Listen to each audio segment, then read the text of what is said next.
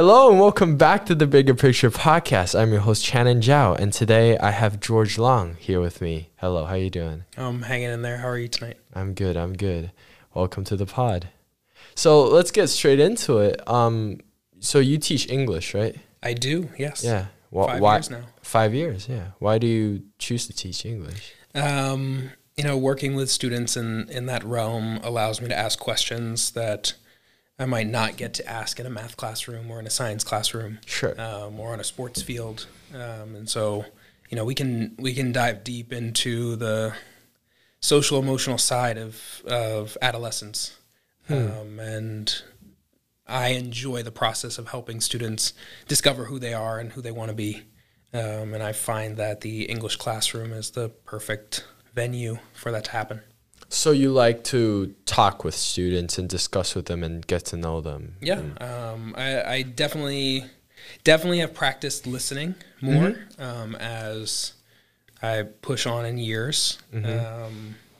But the conversations and the relationships that you develop over time, they're flexible, and they are certainly elastic.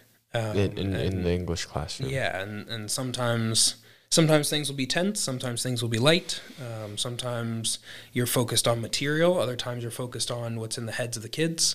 And through it all, I view myself and my role in an English class as more of a facilitator, someone who creates an atmosphere for something to happen and then allows that to happen. I spent my first couple of years here really focused on planning classes. I would show up, I'd have slides, I'd have everything laid out for exactly what I wanted to accomplish that day. And more recently, I find myself taking much more of a back seat so that students can drive the learning process. Teachers have this phrase, the one who does the work does the learning. And it's something that I've taken to heart. Can you elaborate more on that phrase? Sure. And this is actually something that I heard Chelsea Clinton talk about in a podcast recently too, is this concept of doing and learning by doing. And so if a student is trying to write a paper and the teacher overreaches and does too much writing of the paper and too much helping and too much suggesting and too much editing, it becomes not the student's work. Interesting. In a classroom, if there's a discussion going on, some type of Harkness discussion, and the students are having a lot of dialogue, and the teacher starts to jump in and over-teaches, speaks too much, takes up too much space, too much class time, airtime. And we both know that can happen. Yeah.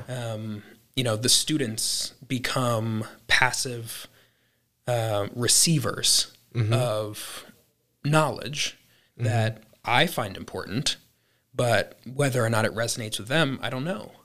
But I do know that if you are putting your own ideas out there and your own creativity on the line and your own opinions and perspectives on the line, I know that you are practicing everything from being vulnerable to articulating your ideas to thinking critically and questioning yourself to developing new lines of inquiry. All of those things matter. And so whether or not what comes out of your mouth is as smart as what might come out of my mouth in a classroom space, it's not my job to intercede and to overwhelm you with how much I know about the stuff we're reading or talking about. I want to know what you know. I want to know what you care about. Because as you go through that process, like you do the active verb and you become the teacher. And teaching teaches, if I'm being quite honest. I didn't know a lot about English or reading or critical writing or paragraph structure, all of those things in the lead up to becoming an English teacher. That wasn't really my area of expertise. Everything that I did tended to be in other realms. But through the process of needing to impart some of those more tangibles, process-driven things into my students' learning process, I had to really get a good grasp on them, right?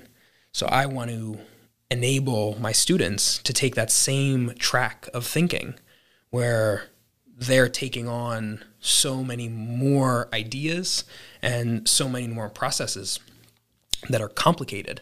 They have to go out of their way. You ever heard of Purdue OWL? Like it helps you with citation. Citation, yes. Right? I could write a citation for you in a heartbeat.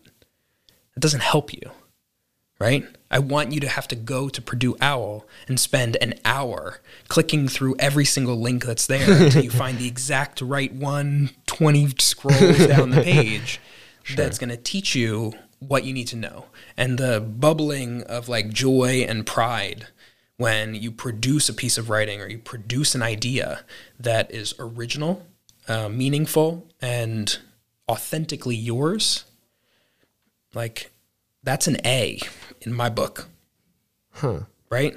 And if I don't give you the space to do that, then you can't achieve what I'm asking you to achieve. So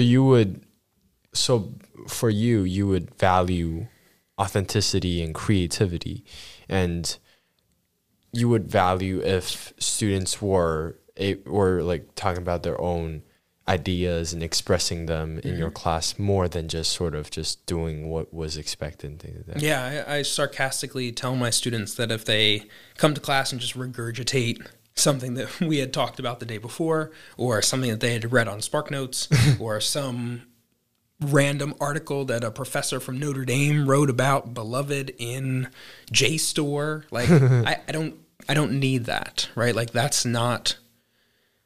that might be engaging one part of your brain to like do research and find important ideas, and that's something, right?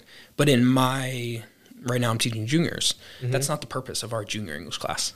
Our junior English class is teaching you how to think critically, how to express your ideas. And so when students show up with something original, I'm like you go, like that's what I'm looking for. How do you accomplish that in your classroom? Like, what kind of activities would you put in, or what kind of, materials would you choose to teach, and how would you sort of teach them? Sure. I go pretty in depth into specific terms. Students on campus tend to know my class is the class where you get quizzed. And, it is what it is, right? I expect people to go really intensely into literature quickly at a good pace, but I want them to retain ideas. And so that's sort of like the ground level of what we do is I encourage students to treat the reading process and the thinking process as an intense one that requires energy, one that asks you to work. You're not just receiving ideas. You're not just finding one or two things that you might bring up in discussion the next day to get the teacher off your back, right? No, I want you to become an expert in that subject area, right? Like you've received an assignment. It's 30 pages long. It's 3 chapters. You should come in tomorrow being able to teach the rest of the class. If I said everybody else is going to be silent today, like you, random student, are going to teach everybody about last night's homework, last night's reading. Like, you better have something interesting to say. Lots of it. You need to know what happened, and you need to know more than that. So for me, like the way that I get students to the vulnerability is by taking those original ideas and asking them to present them in public spaces. So all the writing that we've done in my class this semester has been public. What do you mean? So like by public, I mean post it on. Yeah, so in Canvas there are discussion posts. Sure. But we don't use Canvas. I use a shared Google Doc. Okay. Right. So every homework assignment has a shared Google Doc for all the students in the class, and everyone is responsible for doing some writing in there that is shared with everybody. And so when you're writing for an audience, students tend to raise their level of thought a little bit. They raise their level of intensity because they know that there are stakes, right? They know that someone else, like, they're expected to provoke their peers in a meaningful way. Sure. So that's sort of like step 2. Read critically, read hard, work at it. Have original ideas, get comfortable being vulnerable and sharing them out loud, right? Part 3 is, for me, what matters most. And this is part of the reason why I love college counseling so much. It's like, you are people who are growing and changing drastically every single day. And the question of our Hume 1 curriculum, who am I, does not end at the end of 9th grade, right? It gets asked of everyone multiple times, such as, who do you think you are? Yeah. Do you remember who do you think you are? Like, you mean in the class? I wasn't here for Hume 1. Okay. So that question of who am I or who do you think you are continues with you. It stays with you through every single course that we have. And so for me as a junior English teacher, helping kids develop both as writers and as thinkers, but also as people who are preparing for the next level, like junior year takes you to that, like, okay, college is on the horizon. Like, what can you do? Helping you as a junior, my juniors, to discover that intimate side of themselves requires vulnerability and the ability to ask questions. And so you put all that together, all that like English curriculum together, and all of a sudden students start to make observations about themselves, and they share those because the culture of our classroom is welcoming to people being imperfect, incomplete, editable, commentable, and everybody welcomes that, or like that's the goal. I don't know that everybody feels that way, but that's the goal. For everyone to be openly vulnerable, for everyone else in the classroom to see it, and also just to share their ideas. That sounds like a really interesting way. How did you sort of figure these things out? With your years of teaching, or you sort of had this idea before you started teaching? Yeah. I mean, these who I am now as a person and as an educator has been informed most by the relationships I've developed with my own peers and teachers over the course of my life. So I can look back on every single class that I've taken, even the ones that I really didn't enjoy. Like, I did not have a great experience in pre-calculus my junior year of high school. I did not have a great experience in, religion my second year of college. Like, these classes didn't really connect with me or resonate with me, but I still learned things about myself and about my process and what it means to make the most of uncomfortable or seemingly unimportant lessons. Or like, what do you mean? You learned how to deal with things that you're not interested in, or?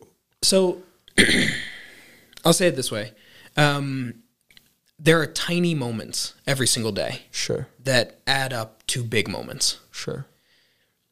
Now, this year there was a whole lot of tension on campus. Yeah. Right? I knew that was coming when I got here in August and looked at the roster of my dormitory. I knew it because I see how things add up. I see how things build. Yeah. I see how communities function. I see how the little moments, like stuff like that, right? Like the little tiny moments add up to a lot.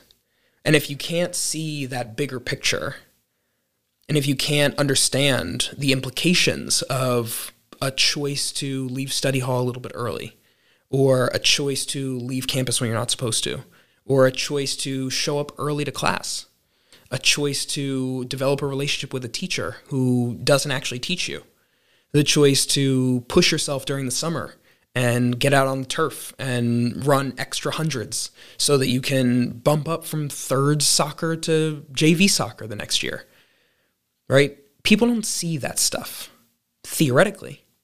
Wait, what do you mean? Like, no one sees it? Or so what I'm saying is that okay. I watch for that. I watch for those things that other people don't notice because of my experiences. Okay. In my classroom, I just had this conversation with a student earlier today. They asked me for a college recommendation, and they were like, "Oh, I just filled out the form in the hub, and I don't think I answered the questions right. Like, I don't think I didn't get personal enough. I didn't talk to you about the things that you weren't going to see or that you didn't know about my experience in the class." And I was like, "Don't worry about it. Like, maybe other teachers need that type of insight. I work very, very hard to be attentive to the culture of my classroom and the individual people who are there."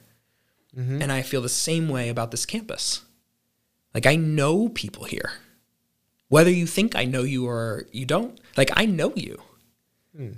I watched you, Channin, come into the college counseling office over the last 6 months. You know, in recent days, you've had conversations with Jim, you've had conversations with Molly about like who you are on campus and who you want to be as a person and the type of vibe you want to bring to a room. Sure. Right? Those are conversations that we as adults have been having about you since September. Really? Right? So like, we notice things. And what I've learned, and part of the reason why I do my classes the way that I do, and why I run the dorm the way that I do, is because I notice that stuff, and I know that there's value in seeing and understanding the human beings who are making these choices, these tiny, minuscule choices that add up to a full year of life. So how can I coach you to do that life better? How can I support you as you strive to be the best version of yourself? When it comes to college, how can I help you to tell your story authentically? Who you are, who you want to be. Again, who am I? Yeah, that's the core of this school. That's the core of my course. Even if it's not one of my essential questions, it's the core of every conversation that I have with kids here. How do you sort of help kids find out who they are? Like, how would you approach that problem? Yeah. I ask really critical and probing questions. Such as?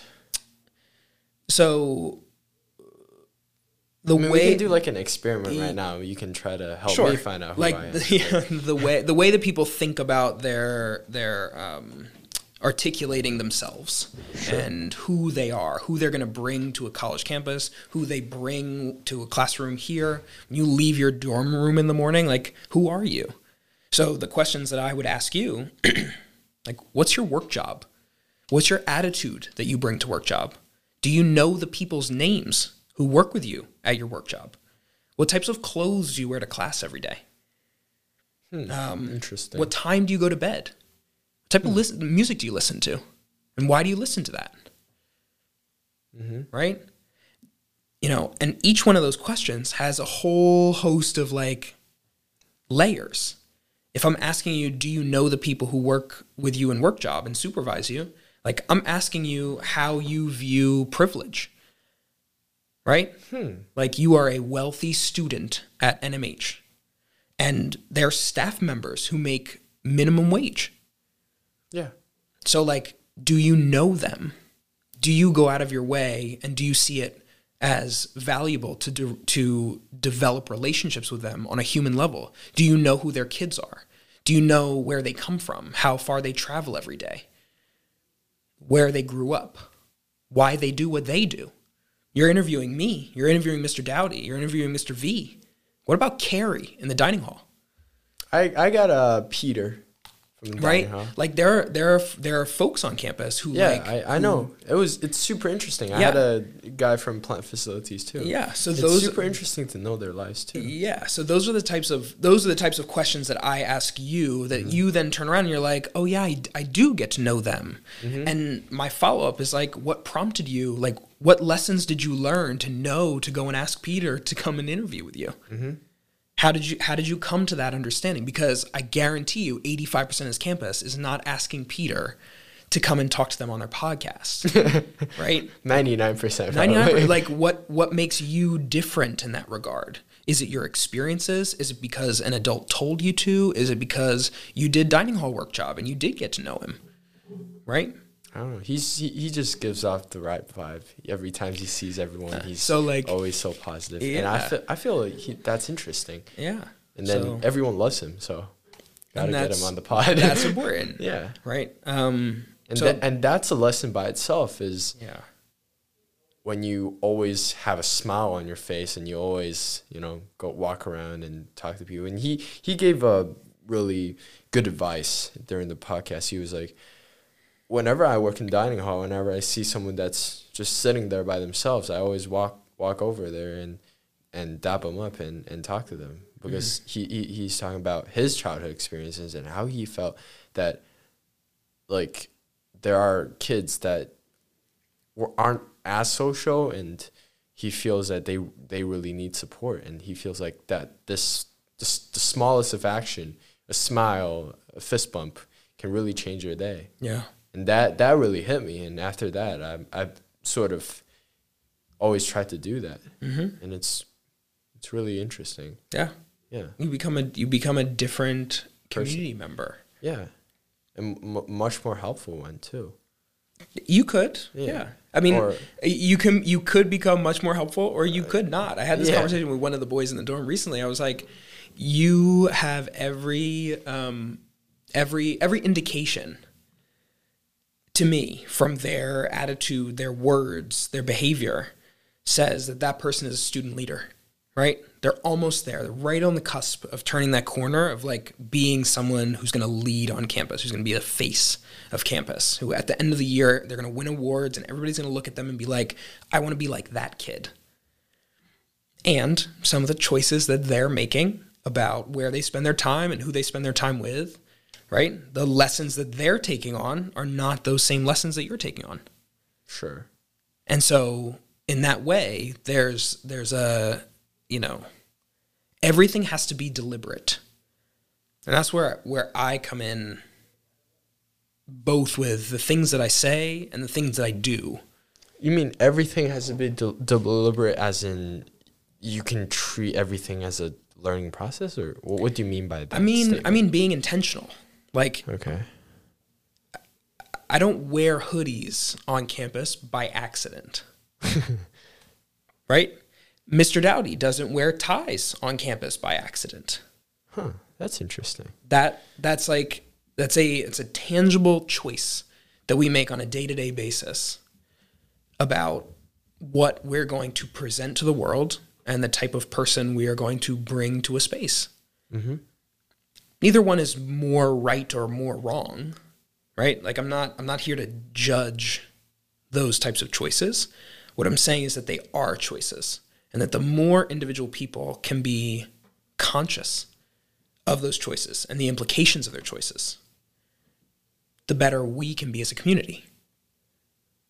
Because if folks come to campus and they are truly mission driven and they are like, I want to live with humanity and purpose, I want to engage head, heart, and hand, I want to do that. That is who I want to be. I want to embody that in this world, right? If you are that mission driven, you're a pretty darn good citizen because of all the things that come with it. And so if people are conscious about all the small choices, being respectful and cleaning up after yourself in the dining hall, showing up 5 minutes early to your practice, right? Not leaving campus when you're not supposed to. Engaging with the duty person when you sign in the evening.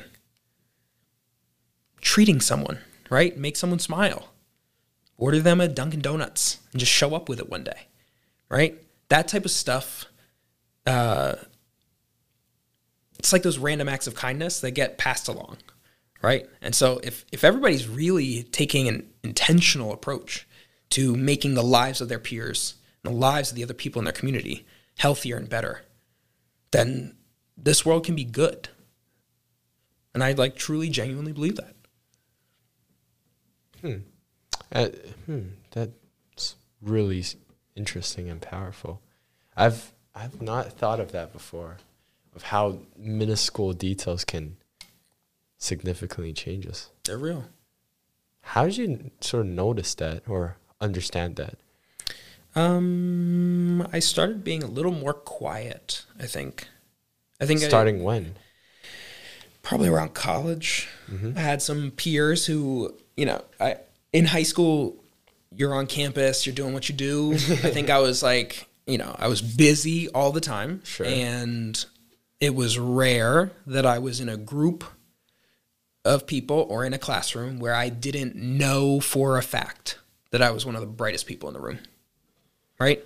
I always felt like I could command a room. I could command conversation. I could make the point that everyone was going to write down. Like that was, I knew in high school, I knew that. I got to college and all of a sudden everybody else was just so much smarter. Right. And so I had to raise my own game. And I recognized from the very beginning that the best way to raise your own game is to just shut up and listen. Other people are going to teach you. They just are. Students and faculty alike. Staff, community alike. People on campus and off campus alike. Coaches, players, everybody has something to teach you and to contribute to you if you give them space to do so. Exactly. And so so for me, as someone who, as I was growing up, always had a voice. I always had the last say. I was always right. That's just how I approached everything. Yeah. I knew the right things. And so nobody was going to win an argument with me. And I recognize that it's not always best to just win. Like sometimes it's good to just lose. Be quiet. Yeah. And so in that silence, and in that listening, I started to recognize that there were really small details. And I started taking a lot of notes. Like I started writing stuff down. It's not like I have a journal, or it's not like I actually have saved any of these little pieces of paper. Mm-hmm. I have so many Google Docs that are 8 pages long, and it's just from all of 2021. And everything that came up every day, there was a new question or a new idea or a new article or a new song, whatever it was. And I just listed it. Mm-hmm. I've never gone back. I don't look through these notes, but they're there. If I went back, I would have to scroll for days. But knowing that I see the value in those things enough to put them on the page and to save them in history, right? It's like Twitter, you get a little archive going. I have an archive of my life. And I started to notice that really tiny thing started to drive big stuff. I would read one article and I would watch one YouTube video. And all of a sudden, everything I wanted to teach about for the next 2 weeks was about that one thing. And I know that my students need a diverse education, but I started to weave in these ideas, these one-off ideas, just to experiment and be and they were coming from anywhere and everywhere. Sometimes it was a student who brought up a topic, and they didn't really know the weight of it, but they brought up a topic in class, and I wrote it down because I was that's smart. And then I thought about it later. And then I had to teach about it the next day. Because whether or not they realized it, it was something important. And it wasn't even something that I had realized previously. Mm-hmm. And so that exchange of ideas, that students teaching teachers, teachers teaching students, and us being in community together, it's been inevitable for me to grow as a teacher. It's been inevitable for me to learn from those tiny little moments and from people who are totally unexpected. That is so interesting. So is it fair to say that you love teaching because you love learning? Yeah, and I would say so. You learn a lot from teaching. Well, because when you're in that situation, you always sort of actively find out these interesting ideas and make them engaging. Mm-hmm. And also you start noticing more. Yeah. Yeah, because a lot of people talk about your teaching style, about how sort of you teach in a very open way. Mm-hmm. And then a lot of people like it. So once in a while, I think I connect with a student. I think that there is an authenticity that I bring to the classroom, where everything I say, I mean, and every question I ask, I am genuinely interested in the answer. Mm-hmm. And I'm not going to be fake. There have been days when I've come to class and I've been hey, everybody, I am not feeling it today. I am not there. the things that I might have wanted to teach you, like it's not going to work today. So we need to do a little something else, or I'm opening it up for you all to sort of share with me what might be productive for your experience today as a learner, right? Interesting. I don't know, as a first-year teacher, I don't think that I would have the confidence or the flexibility or the adaptability to walk into a classroom and be that vulnerable and be that off the cuff, right? Everything that I was doing in the very beginning was predictable. But over the course of time, I think all educators and even students, like when you all show up as ninth graders, y'all are nervous to be in Hum 1. Like it's a little awkward because you're new. Yeah, it's a you're not new used environment. to talking. But come the end of that semester, come sophomore year, like you understand this is what English class feels like. So I need to be that. And you lean in because you're like, wow, like this actually is learning and this is important and this is how it's done. And so you start to lean into that. And as a teacher, I felt the exact same way. Got here, brand new, Penn Fellow. Who knew who I was? Do you know how many parents came up to me when I first came here and they were like, so new PG? Like, are you a basketball kid? And I'm like, no, I live in the apartment upstairs in C1. I'm going to be advising your child this year, right? The number of times I had to have that conversation when I first got here, I wore a tie to class every day my first year. So, the flexibility and my ability to express myself genuinely has come over the course of time. It's not something that showed up right away. And even now, like I have to draw lines and draw boundaries. There are things that I would never do or say with students 2 years ago that I will say now. And 2 years from now, I won't be saying it again. As in more direct, as in more... I don't know that I have a precise example. Maybe I'll throw out that like using profanity in class, for instance, right? Like because I was talking to Ashish about it. Yeah, he was like, "Yeah, George doesn't care in class." Yeah, so like there are some times when I grew up in a household and in a community where it was not okay to say quote unquote bad words. Okay. And over the course of time, I've come to learn that bad quote unquote bad words can actually mean things on purpose. And it can be, it can be powerful too. It can. And so last time we were in restriction, I still remember it. I was just sharing some thoughts with Daniel, and you were just like, "Hey, shut." Yeah. and then everyone in restriction was just shocked, and then after that, I was like, "Okay, I gotta shut up now." Right. It can be leveraged, and I'm not going to use that with you the first 4 times I had to tell you to be quiet and put your mask on, right? Yeah. But I did it the 5th because you got to wake up a little bit. So there is an intentionality.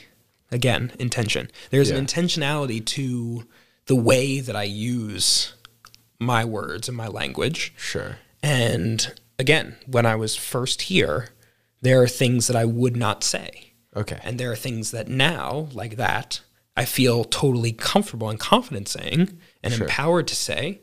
And I guarantee you that, within the next 6 to 10 years, I'll probably have a child and I will model something different for that child than I model for you. Yeah, definitely. Right? And, maybe that does involve using profanity, maybe it doesn't.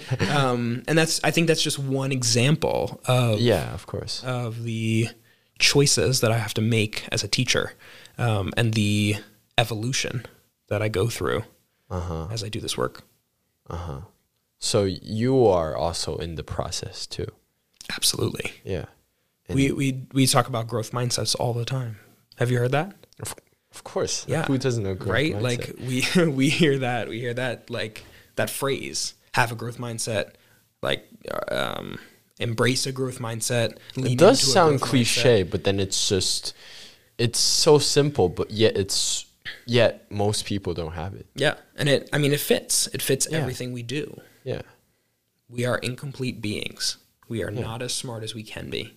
We're not as aware as we can be. We're not as athletic as we can be. Like there is room to improve. Yeah. If you do that, like that's living life.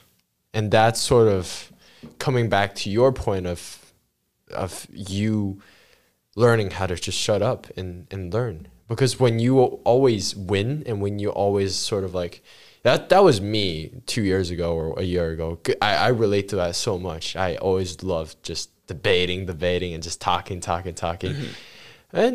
But then I just realized, like, okay, yeah, I can keep winning, but I'm not learning anything. You know, I was in the same place I was, you know, if 2 years ago, if I just keep doing what I'm doing. So I realized the importance of learning and listening, and that's like a big reason I'm doing this podcast. Is I'm no longer the guy that's talking all the time, but then I'm like the one that's listening all the time, and it's super interesting. Every episode that I do, there's something that just hits me. Like, I mean, today you hit me like so many different times, and there's probably more. I mean, speaking of, well, teaching classes, do you have any memorable students here? Oh, many students. Yeah, there have been so many, and I feel I'm apprehensive about like naming one or two, because then I miss out on others. Yeah. But there are people. Do you have any right now or things like that? Yeah, I mean there are students who are in my class right now who, like, I learn a lot from. Maybe not intellectually all the time, but sure. I mean, we don't need to interacting with students. Like somebody like Joey, for instance. Sure. Like, Joey brings such a joy to class. Like he brings like a bubbly attitude and a banter that I haven't experienced with any other kid. I really like having him in class. Like, I also know that he plays video games for the first 3 minutes of class every day, because like that's what he loves to do. And I'm like, you know what? I love that you love that. And like, now it's time for English.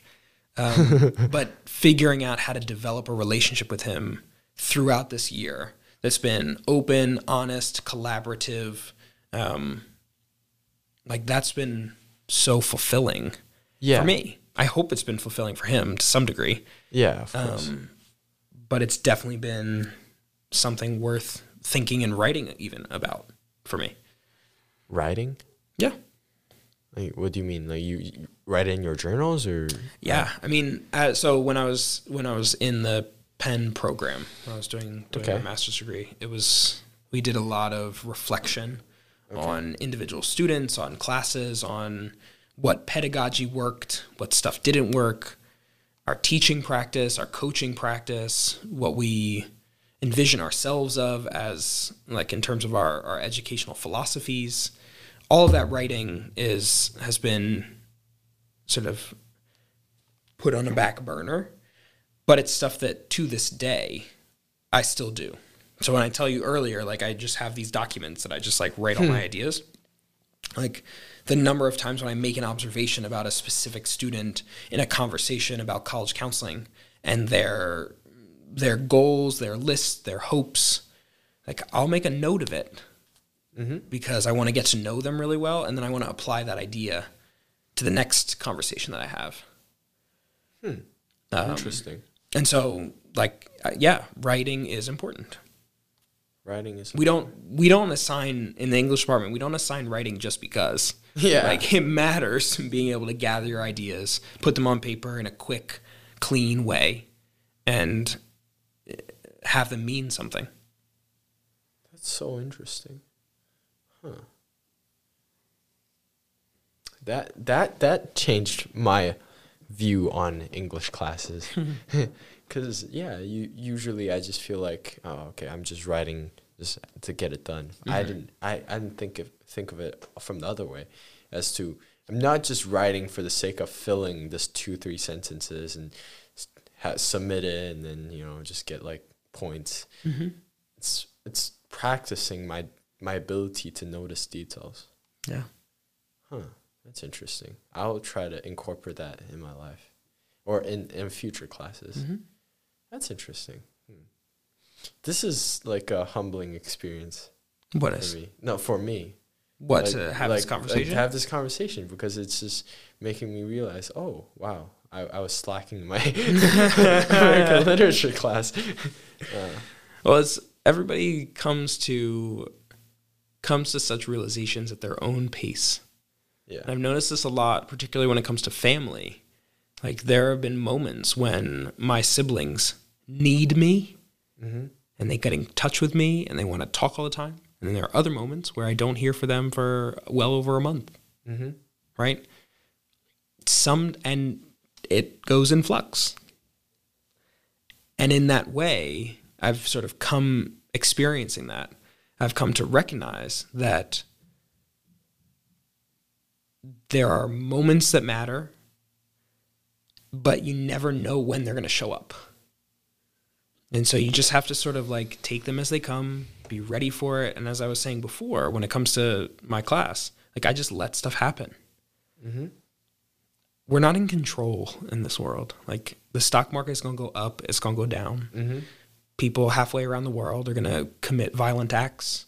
People halfway around the world are going to have babies and like have beautiful moments.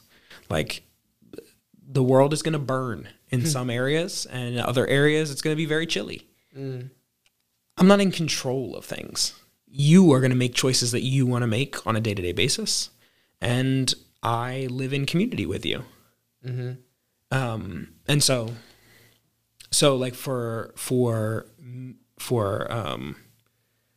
me, it matters to just stay ready in that way, and to be reactive. So I'm glad that you are feeling moved by our conversation, and like, stuff that we talk about now may not really matter that much for you until 2028. And then you'll come back for a reunion and you'll hit me up and you'll be like, oh my gosh, like, George is here too. And like, remember that moment when? That podcast inspired me. Yeah, that's why podcasting is, I don't know, I just love doing it. It's YouTube and everything, you can hear these concepts, like the things you say, like, notice small details, like, people can say it in 2 seconds, but it doesn't mean anything. It's just words. But for it to really have meaning, it's to sort of have a conversation, and you sort of put in perspective, and you explain, and you sort of dive deeper. You know, just with this small thing, like you say, like, when you see small details, you dive deeper, and then you would reach a point where you click, and then you go to the first statement. Yeah, that's why, like, proverbs and quotes and everything are just always so powerful. You completely blew my mind today. You're funny. Yeah, no. I'm thinking of this last question. I'm trying to make it good. Why should people work harder in English classes? Yeah. That's the question. I think that, I go back to my experience. I did not work hard in English class until my junior year of high school. Okay. I played video games in every single class. Sure. Up until then. I'm not kidding. Okay. Like, I literally played Robot Unicorn Attack and some army game. Clash of Clans. No, that wasn't back there. League of Legends. No. Civilization. Something of the Romans or something. I can't remember. Civ City Row. I don't know. Civilization? It was something, right? It was something, right? Okay. That's what I spent class time doing. Yeah. When I was in English class. Okay. Until my junior year of high school. Don't tell my teachers. They could be listening. And then I realized that, thinking matters, and I don't want to be stupid. Like, I don't want to be ignorant. I don't want to hurt other people because I don't understand where they're coming from. Like, I want, in order to be an ally in this world, in order to be conscious, in order to be kind and empathetic and a member of a community in a healthy way, like, you have to be able to think critically, to be prepared for unexpected situations, unexpected interactions. You need to value other people's humanity and to take care of them intentionally.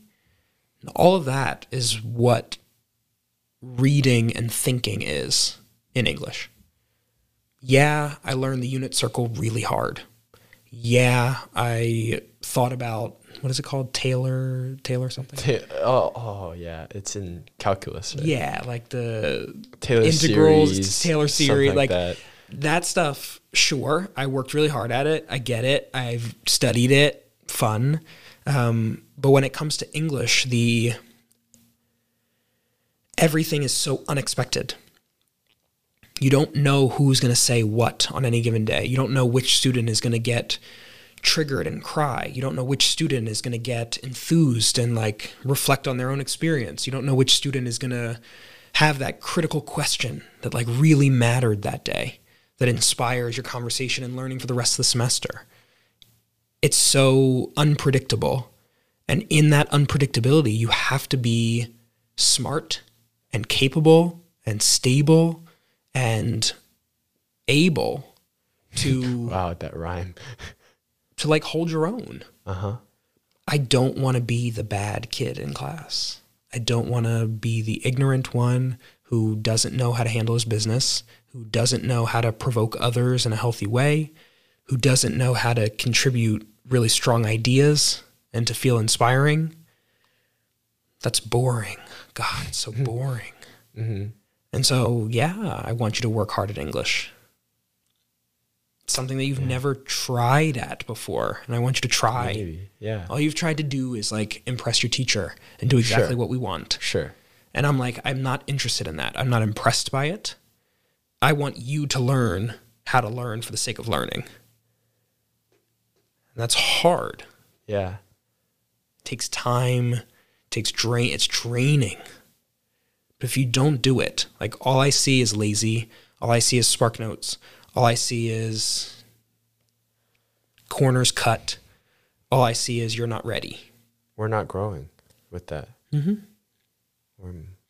It's sort of so interesting how we went like in a loop. We went at the start, you sort of mentioned this, and then now we sort of came back to it again. Mm-hmm. But this time it means something different. Mm-hmm.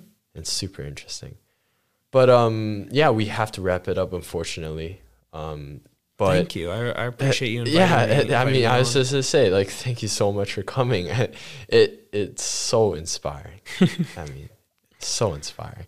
I'm glad that you're doing. I'm glad you're doing this. Yeah, thank you. And I'll just ask you this one last question that everyone has the same answer. Did you have a good time here today? I did. You did? Very positive. Very positive. Yeah, I would come back. You would? Yeah. Oh, definitely. I mean, maybe not this year because there's like 3 days left for school, but definitely in the future. Yeah. Thank you so much for coming today. And for listeners, thank you so much for listening. I hope you actually learned from this. You definitely did if you listened to the entire thing.